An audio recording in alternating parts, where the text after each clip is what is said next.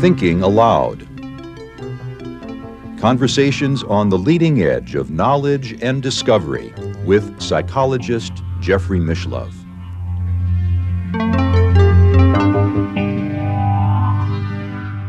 Hello and welcome. I'm Jeffrey Mishlove. Today we are going to take an in-depth look at what a career in parapsychology could be. And I'm very pleased to be with my old friend, Dr. Marilyn Schlitz, who has had a stellar career in parapsychology. Marilyn is the President Emeritus of the Institute of Noetic Sciences in Petaluma, California. She is a professor and chair of transpersonal psychology at Sophia University in Northern California. She is co-author of Consciousness and Healing, Integral Approaches to Mind-Body Medicine. And she is also co-author of Living Deeply, The Art and Science of Transformation in Everyday Life, and co-author of Worldview Explorations. She is also co-producer with Deepak Chopra of the film Death Makes Life Possible, Transforming the Fear of Death into an Inspiration for Living. Marilyn lives in Northern California, and now I'll switch over to the internet video. Welcome, Marilyn. What a pleasure to be with you once again. Thank you, Jeffrey. It's my pleasure. I remember the days when we had offices around the corner from each other at the Institute of Noetic Science. Yeah, that was a blissful period, huh? We had New Dimensions right there. It was great. Yeah, many, many years ago. Yeah, we go back a long time, Jeffrey. In fact, now that I think about it, I believe I recall the first time I ever saw you, which was at the Parapsychological Association Convention at St. Mary's College, I think in Orinda, California, back in around 1980. Yeah, that could be. I did my very first presentation in 1979, and that was at Sonoma State. So we've both been involved with this field for many, many decades. And let's go back to the beginning, because if I recall correctly, you were a graduate student when you developed an interest in researching parapsychology. I was actually an undergrad, and I had been exposed to some really wonderful scholarship, and I went to Wayne State University in downtown Detroit, and I discovered two books that literally changed my life.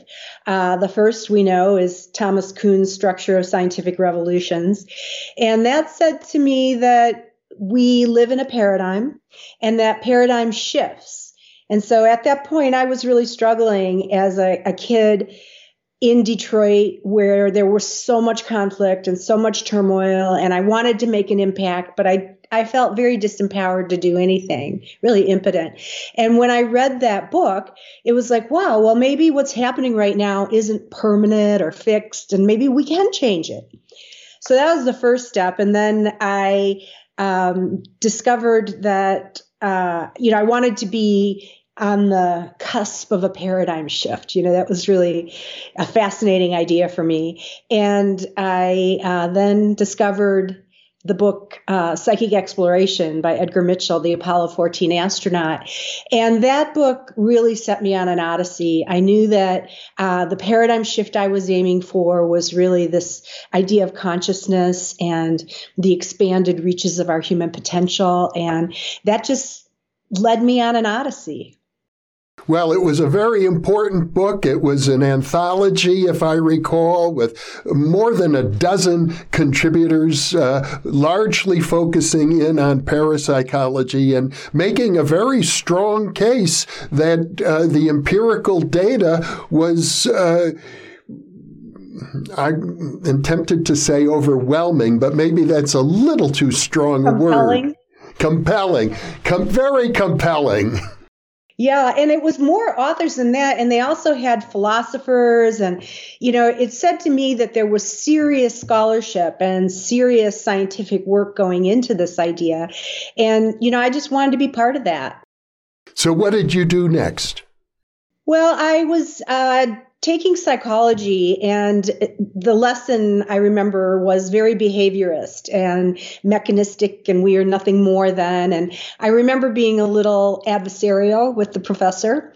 And then one day I ran into him in the parking lot, and I told him about my interest in this topic, and he was really excited. It turns out he himself had a strong interest. And I was like, wow, that's a surprise. So at that point, I've always been interested in healing, but he gave me Targin Puthoff's book, Mind Reach. And we decided to start doing experiments together in remote viewing. So that's what I did. I did a summer internship focusing on remote viewing, and it was all very preliminary, very exploratory. But what we discovered is we were getting really striking hits when the outbound experimenter would visit a place, and one of us described it with remarkable accuracy. So there was no attempt to do a objective judging at that point. We were really dabbling. And then one day we brought in a psychic, and she basically didn't really get anything. And I was the inbound, and Charlie came back, and he said, his name is Charles Soley. And he came back, and we interviewed her about her experience. And then he said to me, well, what did you get?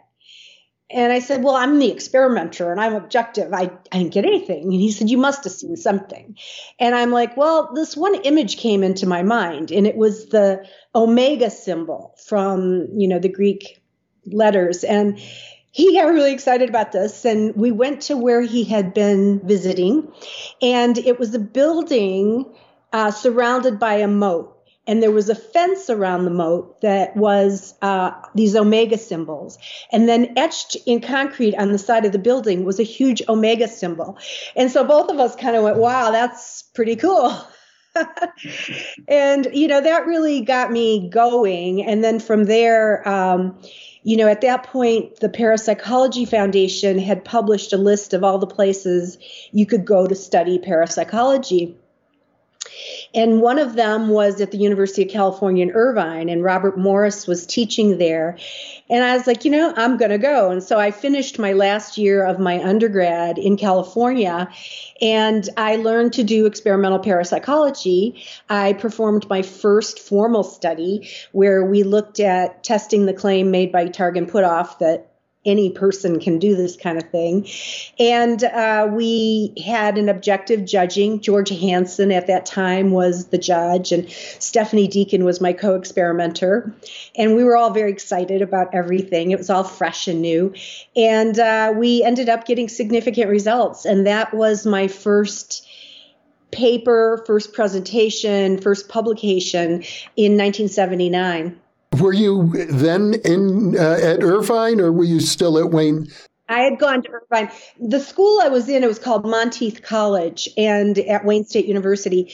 And it was one of those intensive, high ratio professors to students. And I think they just discovered it was too expensive for them.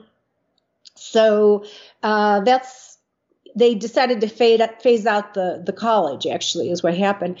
And so I was able to do my last year in an independent study way. So I went and studied with Bob and, got to know some of the people that ended up moving forward in the field and got to really know him. And, he became a beloved friend for many years beyond that. Bob Morris was a professor of mine as well, although I was at Berkeley around the same time. Was he at Berkeley? Well, no, but he was part of the University of California system.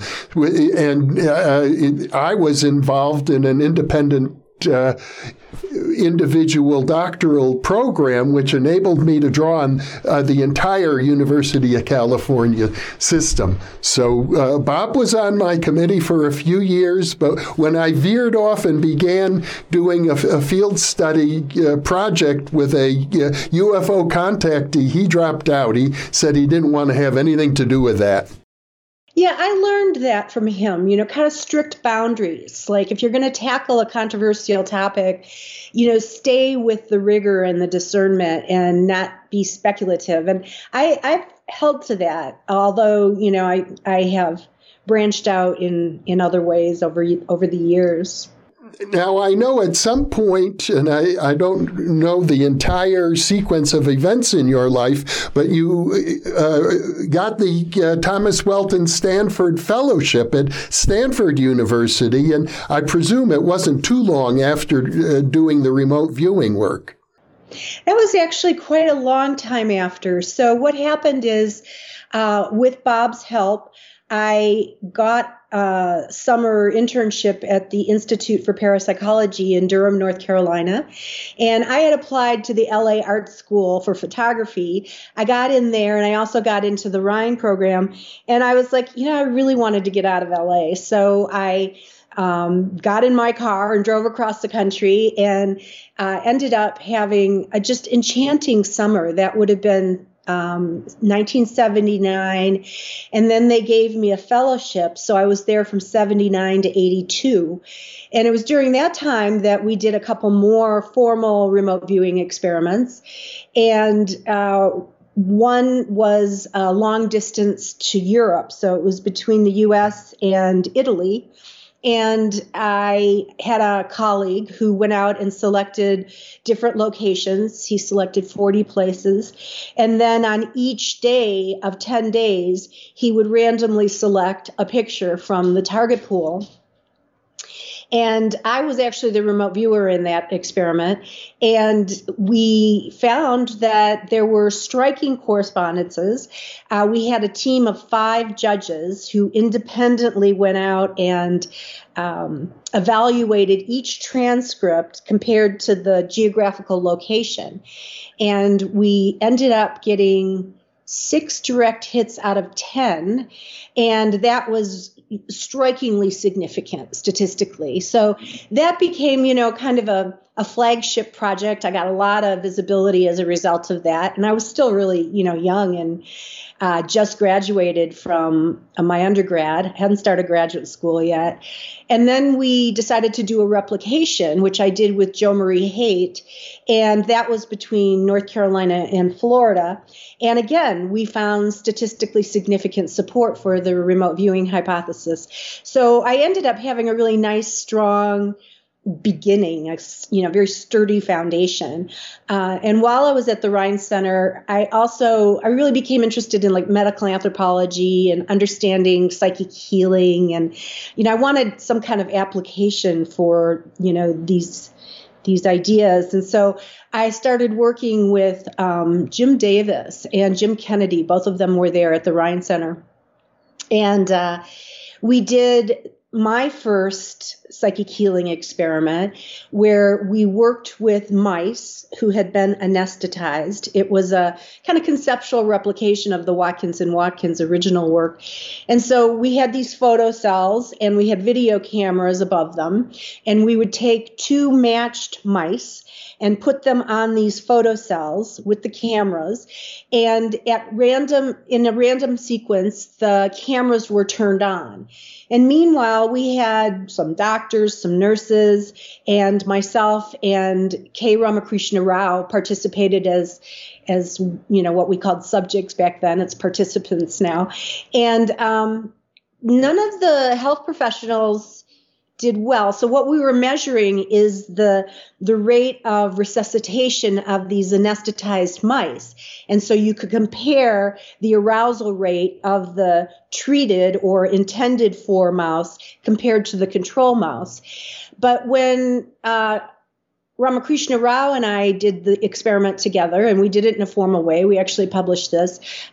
We got significant differences in the mice. So once again, it suggested to me that, the experimenters are something more than just objective others in the context of a research project. And so I was doing that, and I got more and more interested in the idea of psychic healing. And I really wanted to study it in a more systematic way. And I found my way to William Broad at the Mind Science Foundation. And we began a series of experiments together where we were looking at a well-controlled paradigm for looking at human arousal. So I didn't want to work with animals anymore. That was my one and only animal study. We'll never do another one. So in this case, we were working with humans, and that research involved measuring the autonomic nervous system activity of a person in a shielded room, and then another person in another room intending to influence their physiology at random times throughout the testing period. And we had it counterbalanced and controlled so that any kind of systematic error would be caught in both conditions.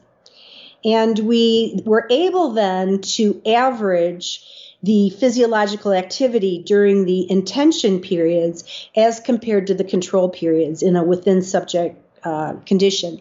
And we found out of 14 formal experiments over 10 years that we had a highly significant difference.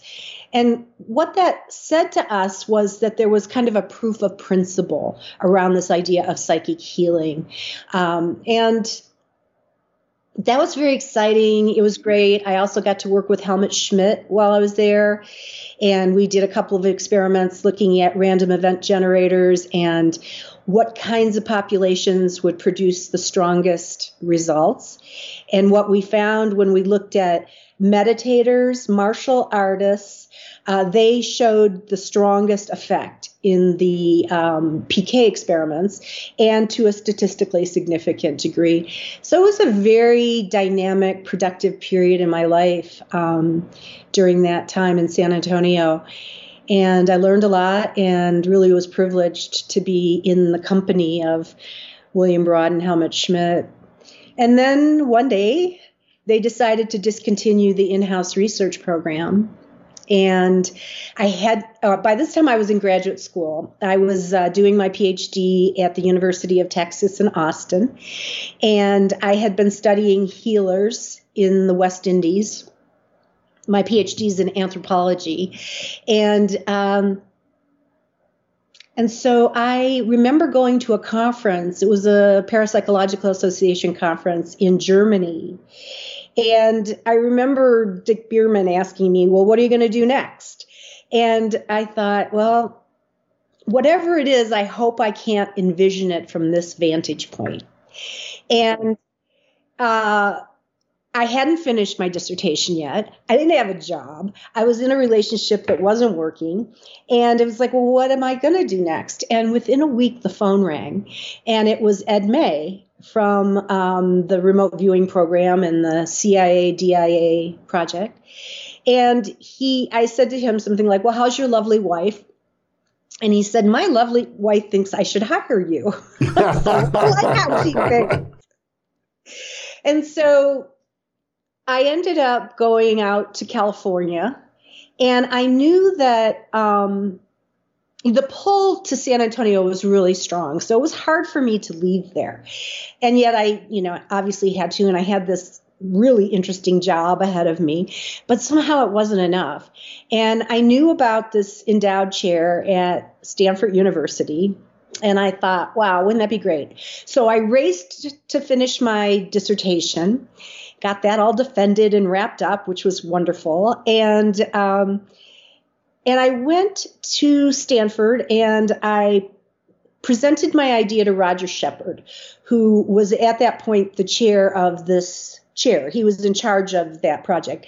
And keep in mind that this chair, the Thomas Welton Stanford Psychical Research Chair, was only given to skeptics. And I knew this. I knew because I had applied for a gig at at Cambridge. And I came in on the short list, and the person they ultimately picked was a skeptic. And I thought, okay, I can play that game too. So I proposed I had done psycholinguistics for my dissertation method. So I said to Roger Shepard, what about doing a discourse analysis of controversial science and look specifically at the skeptic-proponent debate in parapsychology and try to understand the nature of truth construction in these controversial areas? Well, he loved it. He thought it was great. So he set me up for a job talk at Stanford, and it was some graduate students and faculty, and I was particularly focused on the Ganzfeld at that time. And because there was a lot of research going on around the Ganzfeld and a lot of debate. You know, Charles Honorton and Ray Hyman had been doing these formal debates in the literature. And I thought, well, this is a really interesting area to focus on. So I remember going in totally ready. You know, I a young, just graduated PhD, and I was pretty self-assured, I guess. And I was all ready to give my presentation, and I was beginning to speak. And all of a sudden, this man came in, and he sat down, and he started bombarding me with questions. And it completely threw me off my script. And I ended up feeling, really confident that I could engage him. Well, it turns out it was Lee Ross, who is a social psychologist at Stanford, who was very interested in parapsychology, but from a fairly skeptical point of view, very close friends with Daryl Bem. And so after the time was up, he stood up. He said, "This is a very important project. It should be done." And he walked out of the room. And I was like, who was that masked man? And I ended up working with him at Stanford for a couple of years. And that was just a marvelous experience. So that's a long answer to your question about that job. Let's go back for a second to your dissertation. It was in anthropology, and I think you mentioned psycholinguistics was a feature of it. So my dissertation, I wanted to play it straight.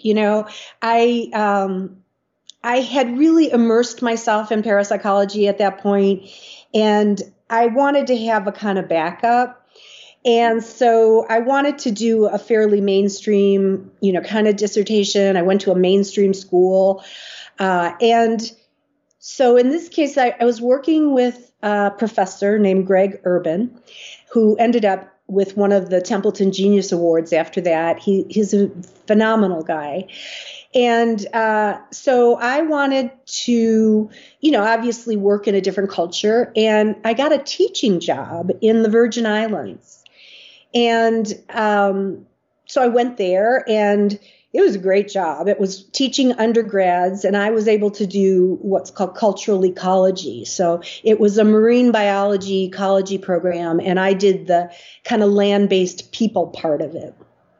And we also had the opportunity to go out, on a sailboat every semester for a couple of weeks, and everybody was scuba diving. And so I did that for a couple of years, and I was trying to get funding for my research in St. Lucia, but instead I just couldn't get the funding. And so I decided in a pragmatic way that it was time to just wrap this thing up.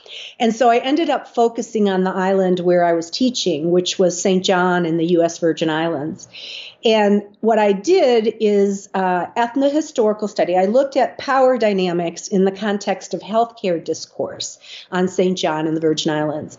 And so I was able to do a ethnohistorical study. I looked at from the time that the Virgin Islands became a U.S. territory all the way to then the present period. I was there during Hurricane Hugo, so I was able to really look at how people were responding in the context of healthcare. The most interesting part of that project was interviewing elders about the bush medicine, so the traditional healing practices. And I just found that whole process enchanting. I would put a tape recorder down in the middle of a table, and these elders would talk about their experiences with the bush. And it was really a wonderful reflection, a lot of nostalgia, a lot of conversation around the climate change and how the bush that they used to collect wasn't available anymore. So they were starting to see the impact of, the changes, not only from the environment, but also because St. John was being developed pretty quickly. Fortunately, it's a national park. Lawrence Rockefeller actually bought the property and made it into a national park. So that was great because now it's kind of preserved. It's the most beautiful of the U.S. Virgin Islands for sure. Anyway, so I looked at the ethnohistory of Western medicine as it related to the political issues. I looked at healthcare today in terms of allopathic. I looked at this kind of reflective bush medicine piece. And then I looked at the introduction of complementary and alternative medicines into the healthcare system there. So it was all looking at how people expressed their power or lack of power in the context of healthcare discourse. So, I've never really done anything with that work. I got that job at SAIC right after the Stanford gig happened. And then, then one day Ed lost his government contract and the phone rang and it was Wink Franklin at the Institute of Noetic Sciences. And he asked me if I would like to come and be director of research at the Institute of Noetic Sciences. And I wasn't sure I wanted to. I was at Stanford at the time. I was like mainstream, I could go for this. And then I realized I had never gone to graduate school to be a mainstream academician. I had gone because I wanted to be on the paradigm shift, and the edge of this breakthrough. And so I took that job.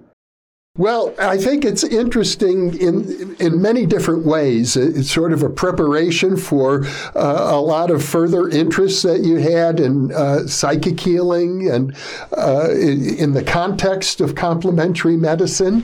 It also reminds me of, even though I think parapsychology in the 70s and 80s was an up-and-coming field. There was funding available, maybe much more so than there is today.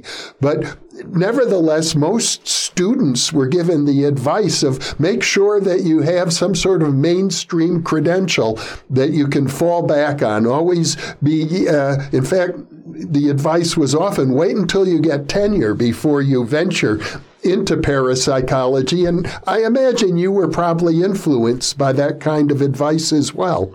That's really true. I wrote to Bob Morris.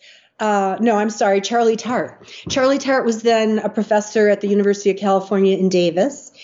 And I knew him to be, a leading star in the field. And I wanted to get his input and actually a letter of recommendation when I was starting graduate school. And he wrote me that very thing you just said, which is, first of all, don't do it.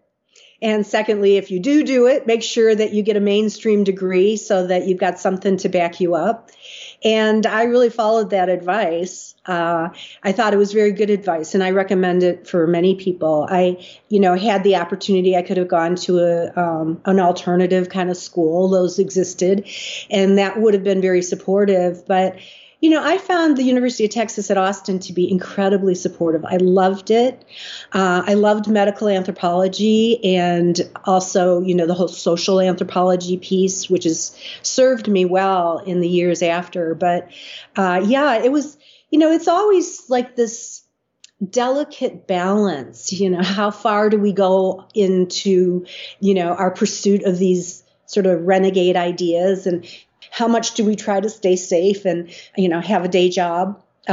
Fortunately for me, I have to say that I have been privileged by being invited into the safe spaces throughout my entire career. There have been these places where I could land and explore and, all the way through from the time I went to Irvine to the Institute for Parapsychology, where they were very welcoming to me. The Mind Science Foundation was just one of those sweet places in the world where we were allowed to really explore these ideas and we didn't have to pursue funding. It was endowed. And then, Ed May's work at the Science Applications International Corporation, he had the Cognitive Sciences Lab, and that's where I worked and did research with Stephen LaBerge. And we can talk about that a little bit because that's a whole nother chapter. And then, I was at the Institute of Noetic Sciences for 25 years. And I had to do a lot of fundraising, but it was really an honor to be there and to work with Edgar Mitchell, the Apollo 14 astronaut. It was kind of one of those ironies in life that Edgar's work was what catalyzed me into the field. And then I never applied for the job, and it just came to me. And so, that was fortuitous.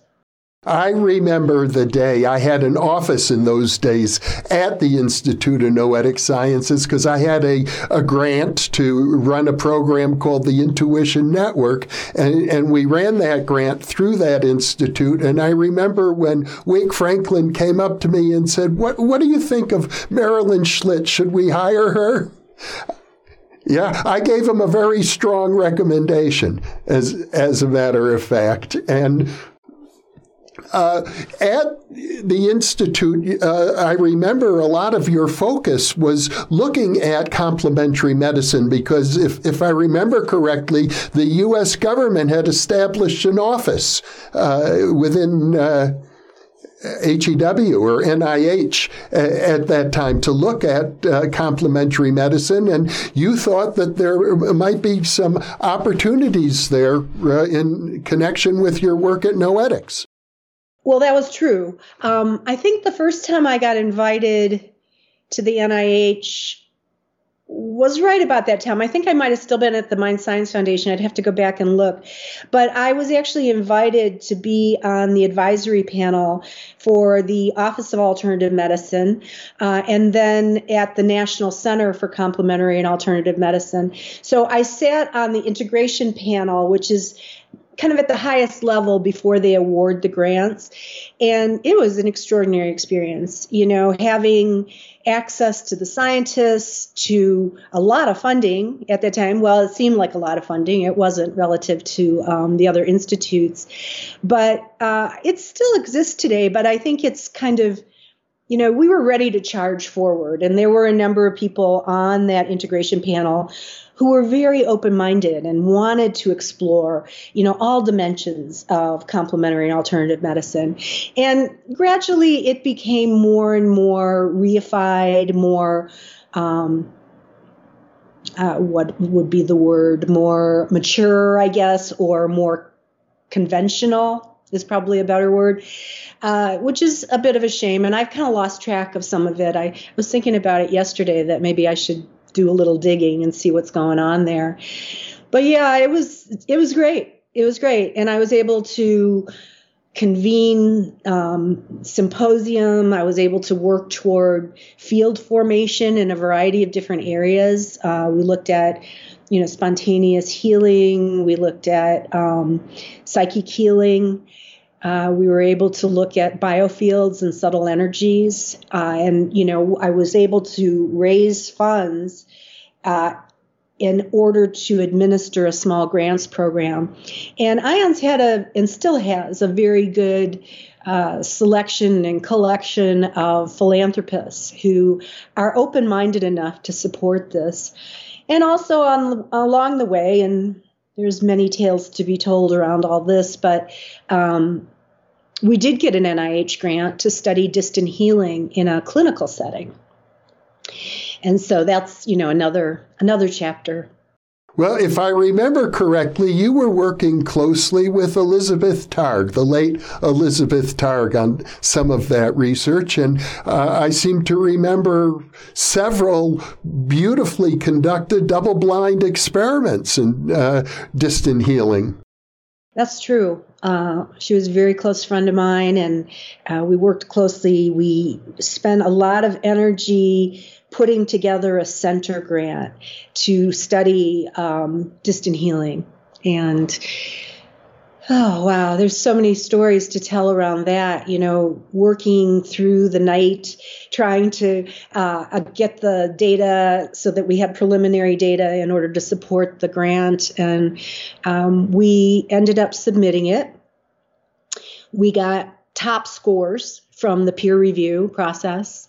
And at that time, the director of the National Center for Complementary Medicine really didn't like the idea that this group, this renegade group over here in California, got better scores than his buddies at Harvard and Duke and wherever else he was trying. University of Michigan was one of the areas. And so he said, I don't accept it. I'm sending it back for re-review. Well, this is unprecedented. The program officers were like, wow, this never happens. So he sent it back, and Gary Schwartz, also at the University of Arizona, our 2 center grants got the highest scores. And he sent it back for re-review. We ended up getting accepted. Again, we got the highest scores. So, just because we're doing alternative work doesn't mean we can't do good science. And in fact, I think we've had to do better science. We've had to be more rigorous in a lot of ways. Anyway, what happened then is, first of all, 9/11 happened, and that stopped and paused everything. So we weren't able to move forward with the center grant, even though it, was approved. And then Elizabeth got brain cancer. She had a glioblastoma. And so that was a very, very turbulent period, and, one of tremendous growth in terms of, my own personal development and knowing, the deep suffering and also that sense of gratitude that one can have such strong relationships and develop such collegiality and friendship. So she died 6 months later, almost to the day when they predicted. And so then things passed and it opened up at NIH. And then Stephen Strauss was his name, decided that so the center grants operate where you have 3 projects and an educational program. So it centers around kind of the education and the public thing with the research supporting it. And so one of them was Elizabeth's project, one of them was mine, and one of them was Garrett Yance. And because Elizabeth died, he wouldn't allow us to replace her. And so we lost the center grant. And it was so heartbreaking for all kinds of reasons. You can imagine it was a painful period. And then what happened is, the program officers who really felt we'd gotten shafted and told me, I heard this from several of them, they decided to pull out. So instead of having Elizabeth's project, which ironically was about glioblastoma, so she was looking at psychic healing for patients who had glioblastoma, and she ended up dying of that disease. And the psychic healing did not help her. But what happened is Garrett's project got funded, and then my project got funded. And Garrett was looking at Qigong and biofields, and I was looking at compassionate intention for women undergoing breast surgery, so reconstructive surgery. And I chose that because I had a surgeon who was willing to play. And so we scheduled, this clinical project. And it was, several years of research. And we did end up finding a significant effect for a subgroup who had breast cancer and were doing reconstructive surgery after.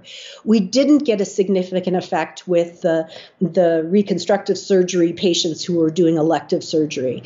So it was kind of interesting. And I would say in terms of the whole history, of this work, the D-Mills work that I did with William Broad turned out to become a kind of classic paradigm for research and was then replicated in laboratories around the world. Meta-analyses have been done on it, and it shows that there is this kind of proof of principle.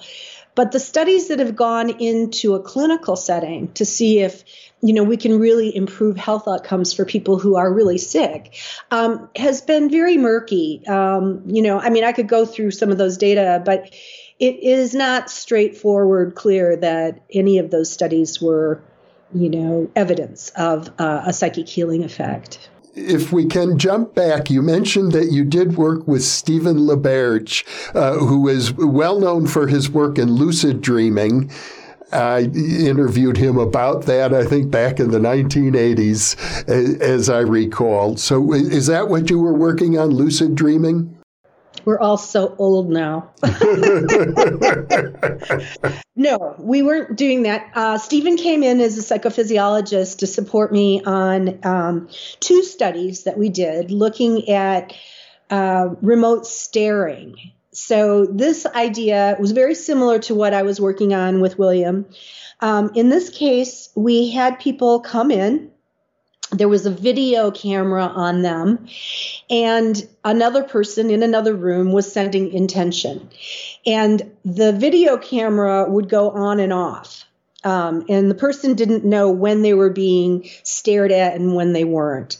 So the idea was to see if, again, if you average the physiological activity of the participants, and then you look at that activity in 2 different conditions, staring and not staring, you're able to then do statistics on that. And so we did that, and we got 2 studies that showed significant differences in the physiology of the people when they were being stared at by a person in another room through closed circuit television and under a randomized sequence. So that was basically the work I did at the Cognitive Sciences Lab at SAIC. And then when I moved over to the Institute of Noetic Sciences, I got involved in potential collaboration with Richard Wiseman.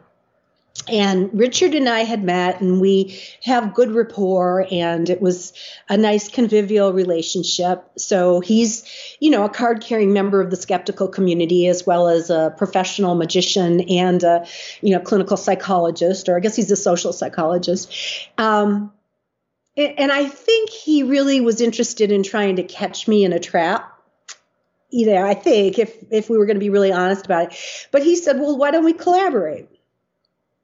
So I went to his lab, and we did one informal experiment. In fact, it was for a film crew that had come in to document this. And when he was doing, so in that experiment, we had 2 experimenters, Richard and myself, and we then, trying to remember, did we do the staring? No, I think we didn't. We had people come in and do the staring, but I worked with half the people, he worked with half the people. So it was the same subject population, the same equipment setup, the same randomization sequence, all of that was identical. So again, if there were any kind of systematic errors in the protocol, it should show up in both of our data sets. And what we found, first in this very preliminary exploratory thing, was a very significant difference in the physiological activity for my participants and not for his. So this was kind of probably disturbing for him, I'm going to say. He had never had a significant study in his lab, didn't really want to have a significant study in his lab. And I say this in all goodwill. I have great respect and fondness for Richard. So anyway, we then decided to do a formal experiment together and, pre-specified how many participants and the whole thing. And in the end, my population showed a significant difference in physiology when being stared at as compared to the control conditions, and his did not. And so this was really interesting. And I go back to my time at Wayne State University, where the psychic didn't produce anything, but the experimenter did, to my time at the Rhine Center, where the people who popped out as good, psychics were the experimenters. And so here we are in this situation where we've got 2, objective scientists, having kind of different worldviews and predispositions toward what would happen. Anyway, I got a significant difference and he didn't. So then, of course, this called for replication. And then I set up a lab. There was no lab at the Institute of Noetic Sciences. Never had been until I got there. And so we set up this little lab, and we did the same experiment, but this time in California instead of England, because that's where he's from. And we again found that we had replicated our initial findings. So I'm batting 4 for naught, and he's batting 4 for naught, but in the opposite directions. So again, this speaks to this question of objectivity in science and how removed is an experimenter in the context of, their lived experience. So that was fascinating. We ended up doing a third study together that was much more complicated, crossover designs, and we looked at ourselves as the starers. And in that study, we found some interesting sort of secondary effects, but overall the study wasn't significant. And, one can say, well, there's a natural progression in terms of research that you don't expect significance in every experiment. It's more about amassing them in the context of a meta-analysis. And the meta-analysis shows a highly significant difference. So that's interesting. But it also speaks to my fatigue. I was done. I did not want to do any more of those experiments.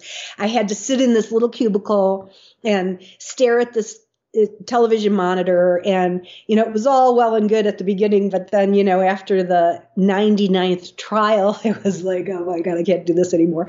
So that's how that wrapped up. And I still to this day have a very good relationship with him. I don't believe he's doing any more psi experiments. And, that was kind of another chapter. I think that study with Richard Wiseman is probably your most famous experiment. I hear people citing it all the time because it was such clear evidence that the experimenter attitude can affect the data.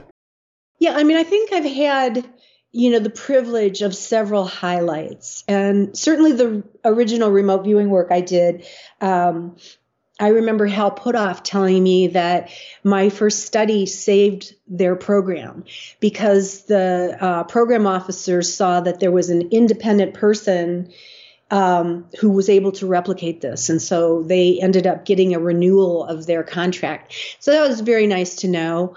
I did a project with the Juilliard students, with Chuck Honorton using the Ganzfeld. And that got a lot of visibility because it produced highly significant results with a particularly interesting population. It was the last Ganzfeld experiment that was done at Chuck's lab because that closed down. And then this DMIL stuff, and I think, the work with Wiseman, also because from a sociological point of view, it's not common for people of opposing positions to collaborate. And for me, I think it's a natural, as long as you can do it with integrity and goodwill. And we had great goodwill. There was a lot of laughter, a lot of joking. Richard's hilarious. We had a lot of fun. Dean Radin was part of that project. He's funny. So there was a lot of humor and a lot of, playfulness, as well as then the serious work that we did. And then, I hope I've had some other victories along the way. Well, I think part of what made that research significant is that Richard Wiseman, who was well known as a skeptic, published, and he said, in my laboratory with a different experimenter, not me, we got positive data. Yeah. Yeah, it's a fascinating, it stories really well. You can see it and people can kind of grok that this is really an interesting discovery. And then the whole idea that we could be fundamentally challenging one of the cornerstones of science, which is objectivity. And to see that we were able to do these studies in the way that we did, I think it really got a lot of people interested.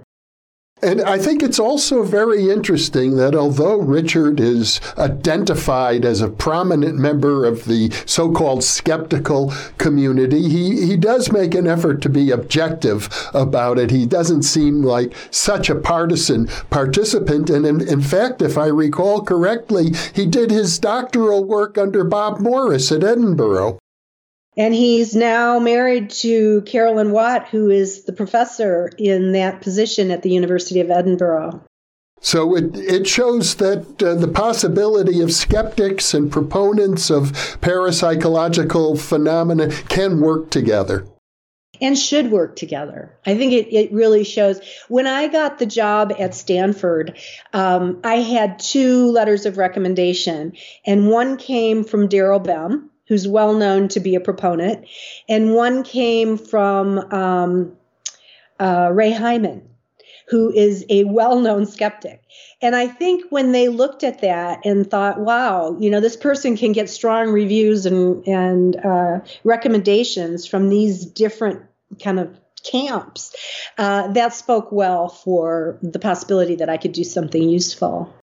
It's interesting that you bring up Ray Hyman, because now that I think about it, he was at the Parapsychological Conference in 1980, where I first encountered you. And I happened to interview him at that time, and he talked about how impressed he was with the rigor that the parapsychologists were applying to their research. He said most skeptics have no idea how serious this work is. And so he then went and arranged for that interview of him speaking so positively about parapsychology to have it published in the Skeptical Inquirer and then republished again in one of his own books, which was overall skeptical about parapsychology. But he felt if you want to be skeptical, let's at least be honest about it and not accuse the parapsychologists of being sloppy researchers, because they're not. In today's political climate where things have become so polarized, you can see that in the parapsychology discourse that, there are the proponents who believe and there are the skeptics who doubt. And there's very few in the middle who can, play between those edges. And I've always wanted to be part of what I think is a very honest way of approaching the field.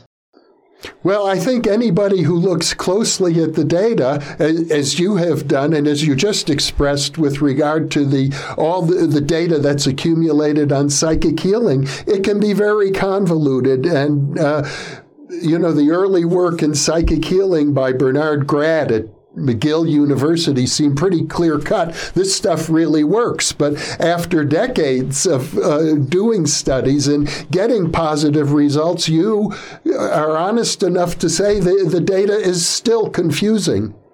Well, I think the D-Mills stuff, the work that's done in a laboratory setting, is really compelling. I mean, it has been done in independent laboratories under very well-controlled circumstances with a number of different researchers and subjected to very rigorous meta-analyses. They pulled out the straight D-Mills work and then the remote staring work, did meta-analyses.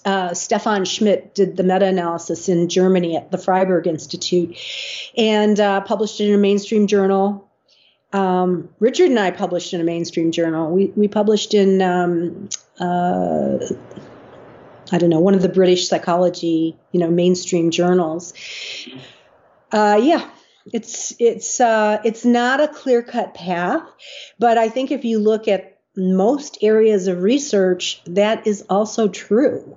They, in mainstream psychology, for example, it's been very controversial. Some of the most hallowed and, established principles in mainstream psychology have not truly been subjected to replication, in which case then you don't really know.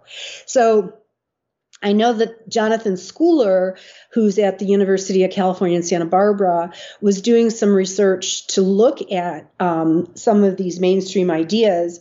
And he had this very interesting protocol set up where he had researchers who had a particular idea, and then he had a team of other researchers who also had their own ideas, but everybody was then replicating each other's work. And the idea was to look at a decline effect. So do you see a natural decline effect in, these mainstream psychological paradigms? And I don't know where that research stands today or whether it's ever been completed. It was a pretty complicated study. Well, I know that a lot of mainstream psychology is being called into question right now. The buzzword is QRP, questionable research practices, as I recall. So surely that makes parapsychology, which is controversial amongst psychologists, even more controversial as a result of that. But going back to your DMILS work, DMILS stands for Distant Mental Influence on Living Systems. It's a little bit different than a healing study, I gather, because you're not necessarily looking at people who are ill and have pathologies that need to be healed. That's correct. So only one time we looked at people with hyperactivity and we attempted to calm them, and that produced a significant effect. I think there's something about that need, and you see it also in my clinical trial on compassionate intention, that, that showed up in the group of people who had cancer. And so they had a need to be healed. So it may be that, there's something in the complexity of the healing process that needs to be factored in. And the other thing I want to say is, in the field of consciousness generally, which, I'm very interested in and follow pretty avidly, we're complex. And the idea of consciousness as something more than the brain is a complex notion. And then when you begin to think, well, perhaps all living systems are conscious, and maybe we're all part of an interconnected relationship. So it's no wonder that these, isolated, randomized, controlled trials may not be as straightforward as we'd like them to be. Also, I recall one time there was a healing finding. It used to be called the brown thumb effect, as I recall, healing on plants, where individuals who were depressed had a negative effect on the plants they were endeavoring to heal. So the state of the healer varies, of course, from day to day or year to year, and that will affect the results you get. And I think that, we do have to look at not all of the research was conducted equally well or under, the kinds of controls that the mainstream would want to see. And I know, for example, I did a project on the germination of seeds, and that was something that, people were talking about at that period in time. And what I ended up finding is there was an artifact in the protocol that the seedlings that didn't grow were the ones on the outside, randomized to be on the outside of the dish that held the little plants. So I think people need to look at alternative explanations. I'm a professor at Sophia University now, and I have a lot of graduate students, and fundamental to all their research projects is the requirement that they look at, what could be an alternative explanation. And I just think that's healthy.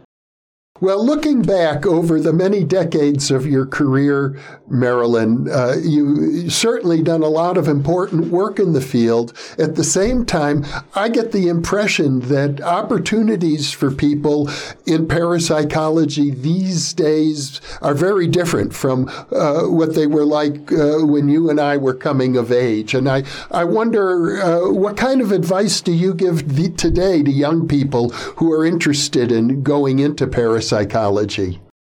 Well, I would say that it seems as though what you just said is true in the United States, but not true in Europe. And in Europe, there seems to be quite a bit of activity. And there is even some government support for research. And people are doing really innovative things. So I organized a panel at the last Parapsychological Association on the psychomantium. And that's my current research interest, is this idea of gazing into a reflective surface and then giving yourself the invitation to invite your creative imagination to engage with invisible others. And it's an approach that we're using to reduce grief and suffering in people who have lost a loved one. And so I had this panel, and a couple of the people were from Europe, and they were doing stuff that, was very far out and yet was supported because it was, the freedom to think and the freedom to do, and that there shouldn't be these kind of restrictions on what are acceptable questions for the research community. So what would I advise? I would advise what Charlie Tart advised me to do, which is get a mainstream degree. Make sure that you've got yourself covered if you need a meal ticket. And parapsychology isn't necessarily the best ticket to go on. On the other hand, there are things like alternative healing. There's a lot of interest in psychology and things like post-traumatic stress disorder. Can you bring some of these principles of psi research or biofields? This biofield subtle energy field is percolating up. So there may be opportunities within the NIH, for example, to get funding for some of this work. Obviously, you have to work extra hard at it. You need to have pilot data in order to justify the study. But I think that, trying to do some kind of mainstream research, even if it has a twist to it, gives you a backup plan. Well, Marilyn Schlitz, this has been a delightful conversation. You have had a very storied career in parapsychology, and I know that you have many other interests to boot, which makes, I think, your work in parapsychology even stronger. I am delighted to have had this conversation with you and to be able to share it with our viewers. I hope it inspires some young people to move into the field, and I look forward to future conversations with you. I think we have a lot more to talk about. Well, it's an evolving process, and I just so appreciate all you've done to help document and chronicle. And, congratulations on the Bigelow Prize. You deserve it. And I appreciate the time today. Thank you. It's my pleasure. And for those of you watching or listening, thank you for being with us.